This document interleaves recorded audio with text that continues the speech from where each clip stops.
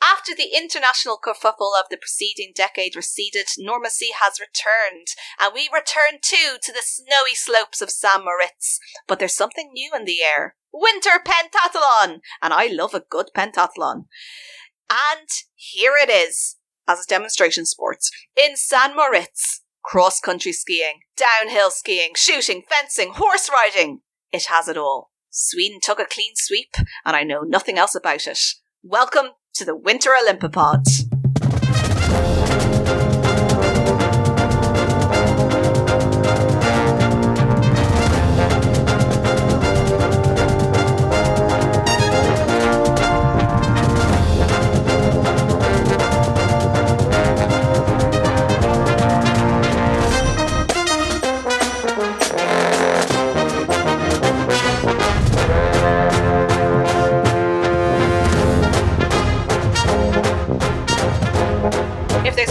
Thing that came from the Second World War, and that's not something you get to say very often, is that it allows us to jump from 1936 to 1948 in one very quick paragraph, and it makes us look more industrious than we are. After the Japanese were stripped of the 1940s Games, there was talk of the 1940 Winter Olympics being given to St. Moritz, but the organisers in Switzerland wanted ski instructors to be labelled as professionals, which, if you remember from the last Olympipod, is what the IOC reportedly said back in 1936, but now the IOC are saying no, they're amateurs. So both the IOC and Switzerland flounced off in a huff.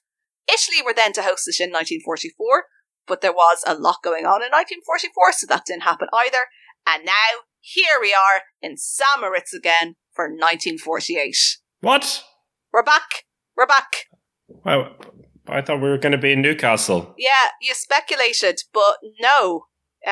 Newcastle gave a strong bid, but no. Switzerland, it was considered neutral. They were thought to be the best choice after, but there was still quite a lot of political fraughtness nonetheless, as I suppose you would expect. Japan and Germany were barred from competing. Lebanon were to become the first Arab nation to send a team to the Winter Games, but with a month to go, they threatened to boycott if Palestine were to compete under the Zionist flag. They argued that Palestine wasn't a nation and therefore couldn't be allowed to compete at all. Therefore shouldn't be allowed to compete at all. There didn't seem like there was going to be a satisfactory resolution to this, so it resolved very unsatisfactorily, with Palestine withdrawing, saying they didn't have enough time to prepare. You'll recall a month's time away. Anyway, so they withdrew. Not very satisfactory. But there was more, because Norway and Yugoslavia also started a bit of friction. They weren't satisfied with the ban on Germany and Japan and wanted all of the athletes to be pre-screened for any Nazi sympathies or involvement, and in particular the Austrian team, which included 3 former soldiers. The International Ski Federation were able to calm things down, though, when they seemingly brought forward evidence to show that these particular 3 individuals had been involuntarily enlisted. That's all the politics out of the way, because this is going to be a great Olympics. The opening day of the events were described by the United Press as being the wildest day in international sporting history. And that's a good start. Fucking go. Yeah, that's a good start, Chris. We like those sort of proclamations. Among the things listed as having happened on the opening day, well, first of all, it turned out that 3 of the American bobsleds had been tampered with overnight. The culprit never caught, and it resulted in Team USA placing guards over all the equipment for the rest of the games. Also, the American flag disappeared, and a replacement had to be found at the last minute before the opening ceremony. And then, a sort of best of all, and I'm sure you'll want to talk about this because it involves our old friend Avery Brundage, 2 ice hockey teams arrived in St. Moritz, each claiming to be the American team. And I'd like, Chris, if you will, to let me read from the famed historical dictionary of the Olympic movement. Oh, please. Combine the US hockey dispute with a Canadian-Swedish fistfight, speed skating rules protests, allegations of hotel price gouging, and the accidental shooting of a Swiss policeman by a competitor in the winter pentathlon, and it is clear that the games were neither peaceful nor filled with much goodwill. And Chris, it wasn't just the American flag that got stolen, because over the course of the event, someone also stole the IOC flag. Like, it sounds like a good Olympics, Chris. Yeah, I mean, flags are the least of our worries at this point. Should we start with the ice hockey? Yeah, go for because, it. Because, I mean, I'm gonna start with the fact that after this opening day of the Olympics, you gave one headline there. Another one I've seen from the New York Times was "Sabotage, Fistfights, and Continued Disputes Peril Winter Olympics Future." And after just one day of the Games, the cancellation of the entire Winter Olympics was a possibility because of this whole debacle around the two American teams, right? So it's just such a good story, and like I'm letting you take the lead on this, Chris. But it's just, you know, and I'm sure you'll get into it as to how it happened. But to actually send two teams from like quite far away, yeah, to arrive at the same time, and for them both to be going, "We're Team USA." I mean, I'll try and give some of the ground, the background to this, right? Yeah. Or the basics in this whole thing. So the Americans sent over two ice hockey teams. One was representing the US Olympic Committee, so the USOC, and one was representing the American Hockey Association of the United States, the AHA-US, the AHOUS and the USOC, okay? Mm-hmm. AHOUS team was affiliated with the International Ice Hockey Federation, so the world governing body, but not the US Olympic Committee. The International Ice Hockey Federation accepted AHOUS despite the protests of the International Olympic Committee. The US Olympic Committee President Avery Brundage declared that if the AHOUS team was approved, that the entire United States team would withdraw. The IOC then said, neither team can compete. This was then overruled by the Swiss Organizing Committee, which accepted the AHOUS entry. So the AHOUS team played in the tournament and finished in 4th place, but was then disqualified by the International Olympic Committee and their finish declared as void. So the rest of the US athletes did not withdraw, as Brundage had promised would happen. And even though it was only the AHOUS players who competed, the US Olympic Committee does not actually carry their names on the database of Olympians nowadays, but does carry the names of the US Olympic Committee team that didn't play a single second on the ice. It's good that we can all move on from these things, you know? Right. And on the first day of competition, the AHOUS team were playing against Switzerland and were being booed by about 200 Americans in the crowd, including the other American ice hockey team. I mean, how petty can you get? Oh God, Chris, this is good Olympics. We've been waiting for this Winter Olympics. You know, like this has been what we've needed. And so it was basically the World Ice Hockey Federation, which was known at the time as the Ligue Internationale Hockey sur Glace, they were the ones who made the final decision as who was going to play. And the International Olympic Committee were so pissed off with that they decided that the hockey competition could no longer be recognized as an Olympic event. And that the International Federation was no longer qualified to represent world amateur hockey. In the end, the event was accepted. But yeah, this got to a stage where after the first day of competition, there were like crisis talks about the whole Winter Olympics being cancelled. Thank God it wasn't. And after all that, as I said, the team only finished in fourth place out of 9 teams. Canada won 8 out of their, or played 8 matches, sorry. They won 7 and drew against Czechoslovakia. Mm-hmm. Czechoslovakia also won all of their games, which meant the teams finished on level records with 7 wins and a draw each. So the gold medal was decided by Avery Brundage. No, by goal difference. And Canada had a goal difference of plus 64. Czechoslovakia plus 62. And so Canada got the gold medal. Okay. But yeah, we're off to a shaky start after day 1. Yeah, and also just to really set the scene, it was stated that this hockey tournament was played in ridiculous weather conditions with poor refereeing. I love that, the fact that there was a free-for-all brawl between the Swedes and the Canadians. It's just like secondary news on this opening day. Yeah, and also, like, this was during the ice hockey, was it, this brawl? Mm-hmm. Yeah, I do sort of feel that, is that not kind of part and parcel of the sport? Yeah. You know? It's like saying, oh, did you hear somebody drowned in the water polo? Like, okay. This happens. It happens. Like, it's the sport, you know? Yeah.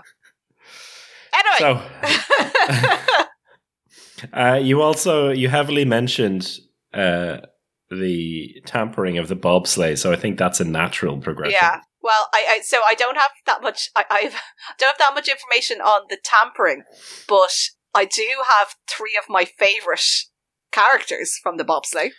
Okay, before you go into the characters, then can I give you? Apparently there was the reason for the tampering actually was revealed. It feels like a bit of an anticlimax because, apparently they'd been sabotaged, which is not the first time that was suggested. Yeah. Or even happened in bobsleighing. And it was the steering wheels that were damaged on the US sleds. And as the news broke, a truck driver stepped forward and admitted to having accidentally backed into the shed housing the bobsleds.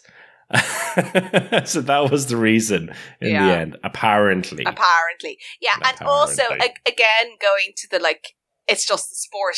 What is bobsled if not a little bit of tampering among enemies, you know? So, But yeah, so in the bobsleigh, in the 2-man, it was once again Switzerland 2 taking gold and Switzerland 1 taking silver. It's becoming a pattern.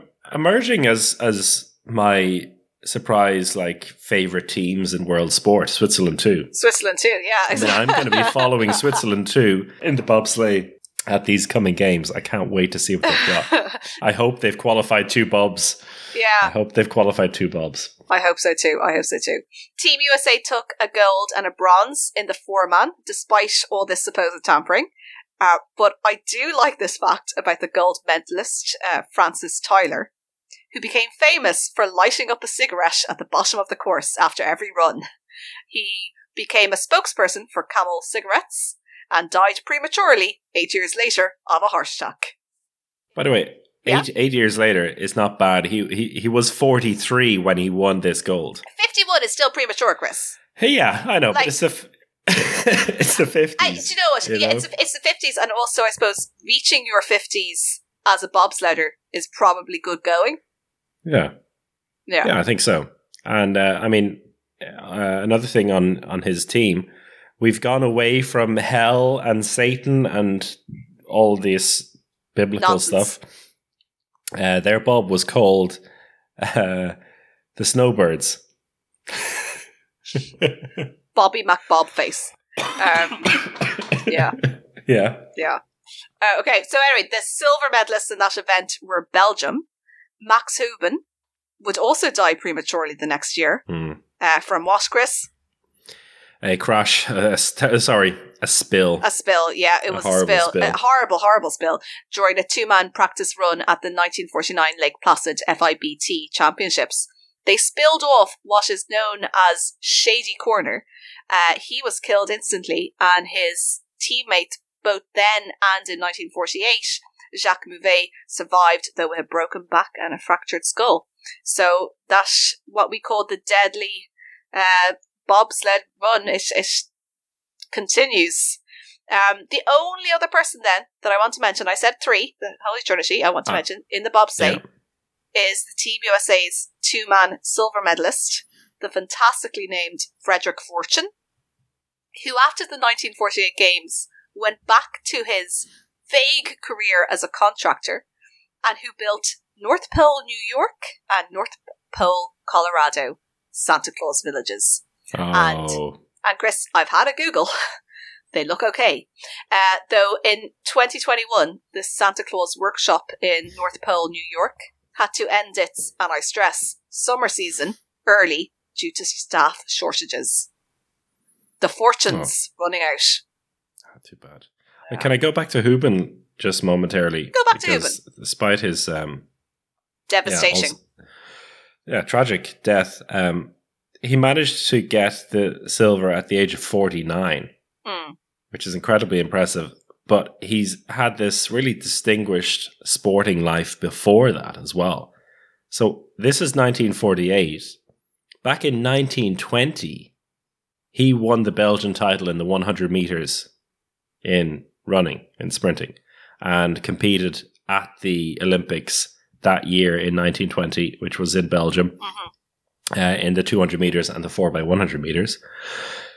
He also played football at the top Belgian league, playing for his second club, which he won the league with in 1933, was called Union Saint-Gilloise.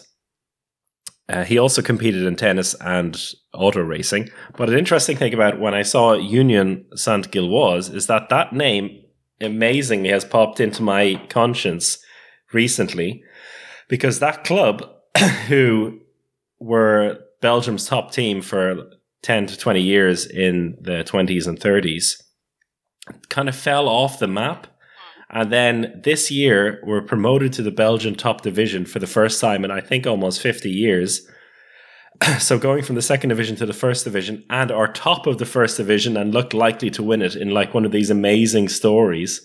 And if not for that, I would not have recognized Union Saint-Gilloise, which Max Hubin played for. But yeah, so football player, Olympic athlete in the Summer Games, won silver at the age of 49. A year later died doing one of his many favourite sports. Yeah, I mean, we talked about Suicide Freddy last week, and it does go to show that this is not a safe sport. No, particularly not in the 40s. No, and of course, Suicide Freddy, he had a different end. But yeah, you know, it's not a safe pastime. And we haven't even gotten to the skeleton yet. Yeah, tell me about. I'm delighted the skeleton's here. But it was. What was it called? It was called Costa. The run. Yeah, but it even at this event, it wasn't called the skeleton. Oh, was it not? No. Oh, is that because it was originally called, the sport was called the Cresta? I thought that was the name of the course. Yeah, it was, but I think Cresta Run was called that because that's where you run the Cresta. Right, because that's the only place they actually did it. Yeah, exactly. Because this was the first time skeleton or the Cresta Run took place in the Winter Olympics in 20 years since the last time we were in St. Moritz, and it wouldn't appear again until 2002, which was Salt Lake City. Mm-hmm. So yeah, maybe they just, nobody else was nuts mad enough to have a skeleton run or a Cresta Run. And Jack Heaton was one of the main contenders for it. He was the silver medalist 20 years prior, now aged 39, and he managed to get silver again, 20 years apart, which I think is pretty incredible. And the person who won gold, though, was a man representing Italy, Nino Bibia. And Bibia was actually a guy who lived in St. Moritz. And he'd seen the 1928 Winter Olympics as a young boy and was inspired by it. He was originally selected for the Italian bobsleigh teams, but entered the skeleton shortly before the games and then went on to win gold. He was the first Italian Winter Olympic champion. That was his first win on the Cresta run to win a gold medal. He'd go on to win 230 more races on that run. I'm looking at all so there was 15 competitors. They're all they're all senior athletes. A lot of them in their 40s. You know, there you go. They'd survived this far, and they said, "You know what I need to do? I need to get onto a very shaky toboggan." Yeah, survived 2 world wars. Yeah. Now time to go on the crest of the run. Person who came 13th, William Hirorin. It's definitely not how you pronounce his name, but he was from France. He, in 1947 in St. Moritz, he got a bronze for the 4-man bobsled, but he was also a hooker in the 5 Nations. He represented France in the rugby. There you go. We do love our multi-talented athletes. We do. But yeah, going through the other 15, they were all fairly senior, and there seems to be a pattern of the thing that they did of Wikipedia noteworthiness is that they competed in the skeleton, and that was it. But that's pretty noteworthy. Pretty noteworthy. Disappointing then that it would take so long for us to see this back in it. But when the Olympics were in Turin, the turn 10 for the bobsled, luge, and skeleton is named after Bibia. Yeah. Nice. Are you suggesting, though, that literally anyone who was brave and or stupid enough to do it could do it? No. I'm just saying, it just seems to be the thing that they did, and then their Wikipedia page says death date unknown. Yeah, probably because they were lost after taking a spill and ended up in the forest somewhere. There was, I saw the official film, or at least parts of this official film. It kind of pissed me off, the official film. No, Chris. It did, mostly because of the narration. Okay. And, I mean, at first I was quite excited because this is the first one of the Winter Olympic official films with narration. And it was an American guy. He was fine. But then they had these bits in it. First of all, a random supposed journalist pops up, a financial or international politics journalist pops up and starts asking him questions about the cross-country skiing as if he's just some kind of annoying journalist. And the guy's like, leave me be. I'm trying to commentate on the thing here. Here's number 18. I told you so. And he's like, so what is this? But I thought you said he finished first. They don't all go at the same time. Blah, blah, blah. And then, during the speed skating, his supposed wife shows up as he's describing... his supposed wife. Like, what are you inferring? These are all actors or voiceover artists. This isn't happening in real time. This isn't right. Imagine if it was just randomly his wife appears in the commentary booth. And he's saying this is speed skating, so there's 2 people going around, one in black and one in white, and she shows up and says, "Oh, the guy in black looks very smart. Would you buy me a black sweater?" What is this? What is this? And so I get really frustrated. I skip ahead a little bit. You might have missed some more great discourse. I heard enough discourse. But then, somewhere between where I left off and went back into it again, as they're showing the skeleton, he's making references to the foreign politics journalist and his wife disappearing somewhere together. And he's like, now where's my wife gone with that foreign, that international politics correspondent? And I was just like, what? He's still hanging on to this bit. So I'm going to be honest, didn't watch it all. Might do it at some point, but it wasn't helping the research. I can tell you that much. I'm really concerned that our email is going to be full of like people going, "Did you not know Art? Did you not know who that was?" Don't care. But what I did learn from that was, as they were building or setting up the skeleton course, the Crest the Run, right? That's what it's called.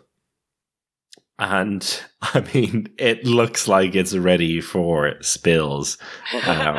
They're building the walls with just like packing snow together, putting cold water on top, and they're like, this is supposed to stop people from flying into the woods. Really, really dodgy. The narrator then goes on to explain that everyone who goes off on a certain corner of the track, they have a club, and every year they meet for dinner to talk about their spills. So this is the situation we're at, and does also give a different insight into these kind of people, these people who were partaking at their age. It was a very niche group of people willing and able to do the skeleton at that time. Yeah. You have to have a death wish. Basically. Yeah. Anyway, sure look. From one group of madmen to another. The so-called madman of downhill, Francis Henri Ogier, won golds in, of course, the downhill event and the combined, and also took a bronze in the slalom. But he missed out, it doesn't say of which, one of his medal ceremonies, because he was occupied at the time playing the accordion at a tavern and had to collect it a week later. Yes. Good old après-ski. He was also known as the Acrobat. He had been part of an elite winter combat division during the French Resistance. But the night before the downhill event, he said it was a waste of the other competitors' time to even take part because he was just too good. But though, that morning, shock horror, his lucky red skis were missing. They were eventually found in time on the roof of an American athlete's car, who claimed he took the distinctive skis mistakenly. What's becoming a bit of bit of a habit amongst these people. He retired after a disappointing 1952 games to become a professional racing driver, but died in a motor race 10 years later. But that can be a quiz we can do when we've done all of the winter games. It's like, how did they die? We do know how to bring down the tone. Sorry, not helping with the... yeah, look, I mean, it's just a fact, isn't it? If you live fast... He just died, yeah. Yeah.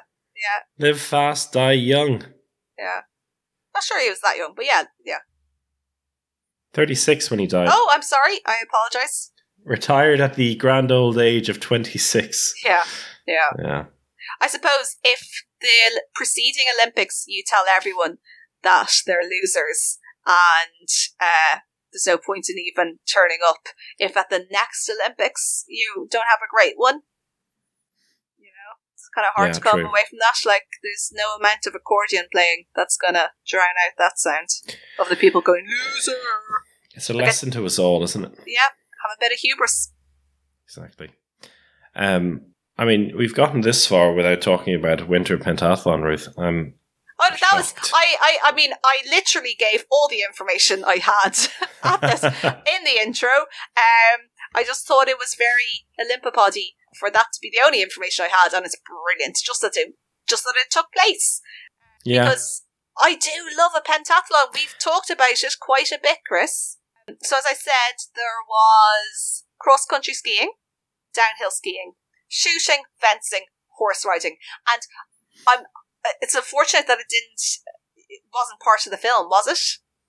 Not that I saw. No, because I would have liked to have known, was the horse riding snowy? I mean, that's what I think. I mean, we have seen horses running on ice and racing chariot racing on ice and snow. So maybe, but everything suggested that like the cross-country skiing and the downhill skiing were the only kind of typical winter sports. Yeah. And so, and that the fencing, the shooting, and the horse jumping were just like borrowed from the modern pentathlon. So I don't know, maybe not. And as I did say, a Swiss policeman accidentally got shot during it. That. Jesus Christ. I was going to say don't let skiers have guns, but actually the biathlon is one of the best. It is one of the best winter sports. But then only let some of them have guns. Yeah, well, yeah, it's funny you should say that, because when I was reading up about the military patrol, it did say that only some of them were allowed to have guns. I mean, how is that still? It's like it's a demonstration sport in every Winter Olympics. Yeah, because they don't have the biathlon yet. So, you know, they need to have something shooty. But I mean, it's, you know, beggars can't be choosers here. It's not like they're inundated with sports. Just allow it to be.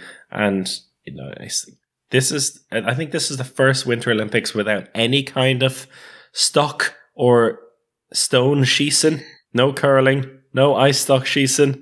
It's sad. And we're going to have to wait a while to appear in the proper Olympics. But 6 of the 14 competitors in the winter pentathlon were basically just other pentathletes. And they did come back to compete in another Olympic sport. The runner-up, for example, Willy Groth, later in 1948, won the actual modern pentathlon in London. Okay. So, yeah. Well, I mean... Fair play to you, Willy. Or Ville Groth, I think, is probably more like it. Yeah, he's Swedish, isn't he? Ville Groth. So, 2026, if we were to bring in the winter pentathlon, what would you like to see? Oh, well, you have to have the two skiing. You have to have the two skiing. There has to be a cross country. Yeah, Chris, there's only 2 things in that. I want 5 things. So you're saying the biathlon is 2 of them? Yeah, no, well, you know how in modern pentathlon now the there's running now 8 and the 10. shooting is basically the one thing, right? Yeah. At the end. So that can be it at the end, but I wouldn't say that counts for the actual skiing part. No. There should be 1 cross-country skiing. Yes, 100%. Yeah. So cross-country, I mean, you could do a bunch of you don't have too much skiing though. So alpine, no. Cross-country, yes. Biathlon, yes. Okay. We mentioned it in the last one. I would like to see how far they can throw a rock over ice. Okay, so distance ice stock schießen. Yeah. And you know, then we have to put in a bit of I would love to see skeleton or luge in there. Yes, yeah. Absolutely. I think you have to do it. And what you can do to kind of keep to the essence of the pentathlon, you can have maybe 10 or 20 toboggans of various abilities that you get randomly assigned. Exactly. You have 30 minutes to try and tame it. And then you go down that hill. Oh, the Germans won't be happy about that at all. They'll be punching their toboggans. They'll be punching their toboggans. And then, you know what? How about some ice water swimming? So now we've got 6, because biathlon, does that not take up 2? No, I would make that 1. Okay, that's fair enough. Because the shooting and yes, bi is 2. Yeah, it is. Well, okay, do you know what, Chris? There's no reason. Ruth, we're in charge here. Yeah, and there's no reason why this can't be a winter sextathlon. Sextathlon, yeah. Let's do it. So ice swimming. Ice swimming. So you dive in through a hole and you have to emerge through the other hole. Okay, then it would just be tension. So look, who am I to say that sounds too dangerous? Oh, incredible! But, I don't know if that will fly in 2026. But if not, just a swimming pool full of big boulders of ice. Yeah. Or speed skating. Yeah, I don't know, Chris. I feel like you're not taking this seriously. I think speed skating could be kind of hilarious. When you're considering. Or figure skating. No, that was the first thing in my mind, but then I was like, actually, contrary to what you just said, I was like, no, Chris, let's be serious here. Yeah. No, I like our biathlon, cross country, skeleton, ice swimming. We don't know what that is yet, but we'll think about it. Just really cold water, okay? Yeah, they don't have to be submerged under the ice, okay? Or fine. do you know like when people take ice baths? Let's see who can last the longest in an ice bath. That would definitely lead to some kind of failure of vital organs because it's competitive. Fine. But anyway, and then also the throwing a rock as far as you can. Yeah. I think that's great. I think we'll. If this doesn't get our Olympic Merit Award, I don't know what will. Nice callback. Oh, lordy. So, ski jumping. I can talk a little bit about. Tell me about it. The Norwegians, of course, swept it. Was it the same jump as we had in 24? You know what? I think it was the Olympiaschanze. Was the... Yeah, it was built in 1927 for the 28 games and remained... That's 1928. I'll just edit that back in so that we all remember that. I remember all the Olympics. Yes. 1928. 1928? What did you say before? Said something different. 1928. Okay. It was built in 1927 for the 28 games and remained in use until 2006. And yeah, so the Olympiaschanze was the place to be for the ski jumping, and the Norwegians swept it. Again, I mentioned in an earlier pod that the Ruud family were the kings of the hills, and Birger Ruud, who had won the gold medal in both 1932 and 1936, you'd think now that after a 12-year hiatus that he'd be fairly old, and you'd be right in thinking so. 36 years old at the time. And in 1943, during the German occupation of Norway, Ruud was actually incarcerated at the Grini concentration camp for expressing his anti-Nazi sentiments. After his release in 1944, he joined the Norwegian resistance movement.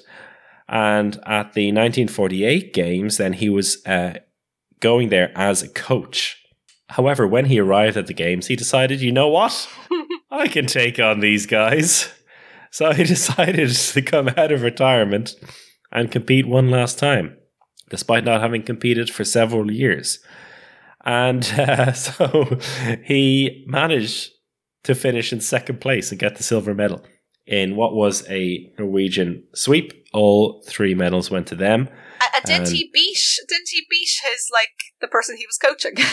Yeah, that's it. I mean, he was the assistant coach of the team, and a Norwegian finished in third place, so he beat him. He also beat his younger brother, Asbjorn, who had finished in seventh place. So, it was Petter Hugstedt who won gold and Birger Ruud in silver. And Chris, I just want to say, in the last pod, we gave Sonja Henie a bit of a pass card saying she was just an opportunist. But here was a man who stood by his principles and came back in 48 and got silver. Yeah, I mean, that's he went down a very different path. Yep. And fair play to him. What a hero. Probably in going fewer through films, all of that. But yeah, I mean, that deserves a film. Yeah. That is, I mean, what a sports film that is. Being part of this sporting family. Yeah.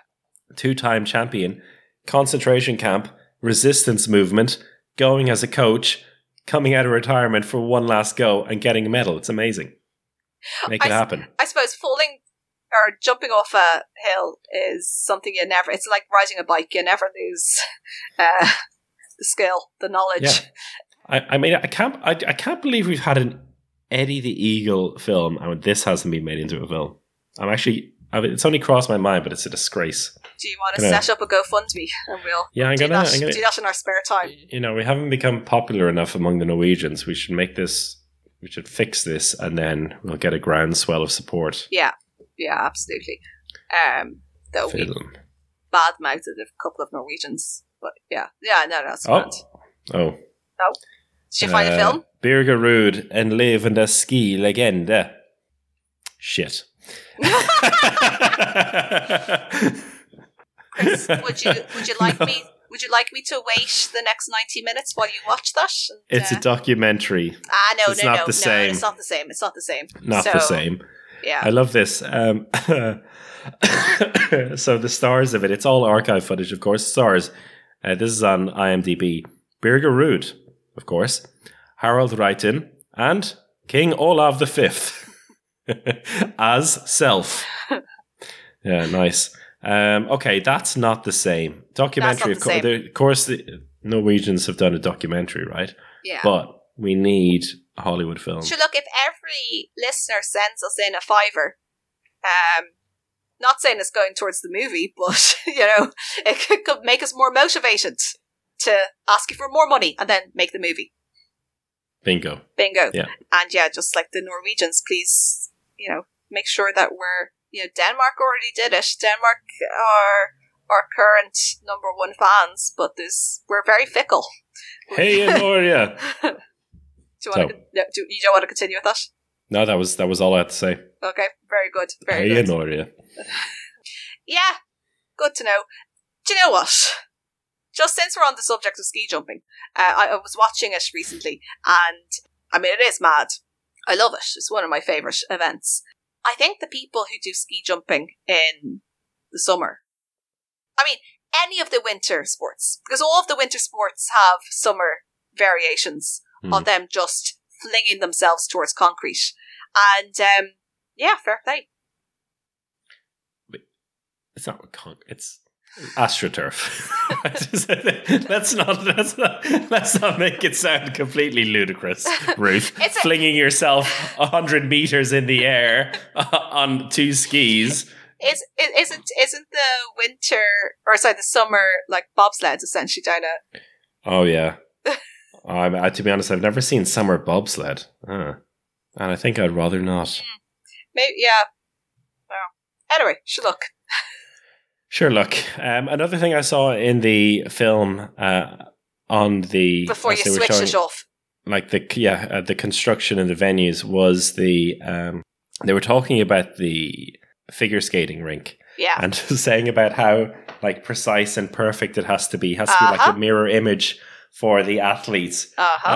Which is quite interesting, seeing as earlier I had read about the fact that they played ice hockey on the figure skating rink to completely destroy the actual competition. Yeah, so in the figure skating, Barbara Ann Scott became Canada's first and amazingly only gold medalist in women's singles figure skating. But as you said, it was used for ice hockey the day before, which meant when it came to her routine, the rink was practically unusable. But she wowed the judges in being able to adjust her routine around the potholes. She also had to contend with a low-flying plane that flew over her. But yeah, she went and she got gold. Isn't that amazing that Canada doesn't have any other golds in single figure skating for women? I guess it's one of those sports where it became like hyper international. Yeah. One of the few ones, because you do have like a good spread of nations, even at this point. I mean, we're looking at this in 1948. So you had Barbara Ann Scott, you had Canada win a gold, USA won a gold, Belgium won the pairs gold, and then the silver medalists, Switzerland, Austria, Hungary, and then bronzes were Austria again, Great Britain, and Canada. So that's 7 different nations winning the 9 medals, which is, I mean, it is a surprise they haven't managed it yet, but I guess it is one of those, one of the sports in the Winter Games that did get properly global. Yeah. Global as so far as to say the Western world. Yeah. But a nice thing about Barbara Ann Scott, as well as becoming a very accomplished equestrianist, she was one of the carriers of the Olympic flag at the opening ceremony of the 2010 Vancouver Games. Nice. As well she should be. Yes. Okay. What else have we got? I think we've gone through everything. We have, and it's such an eventful games, and we've sped through it. I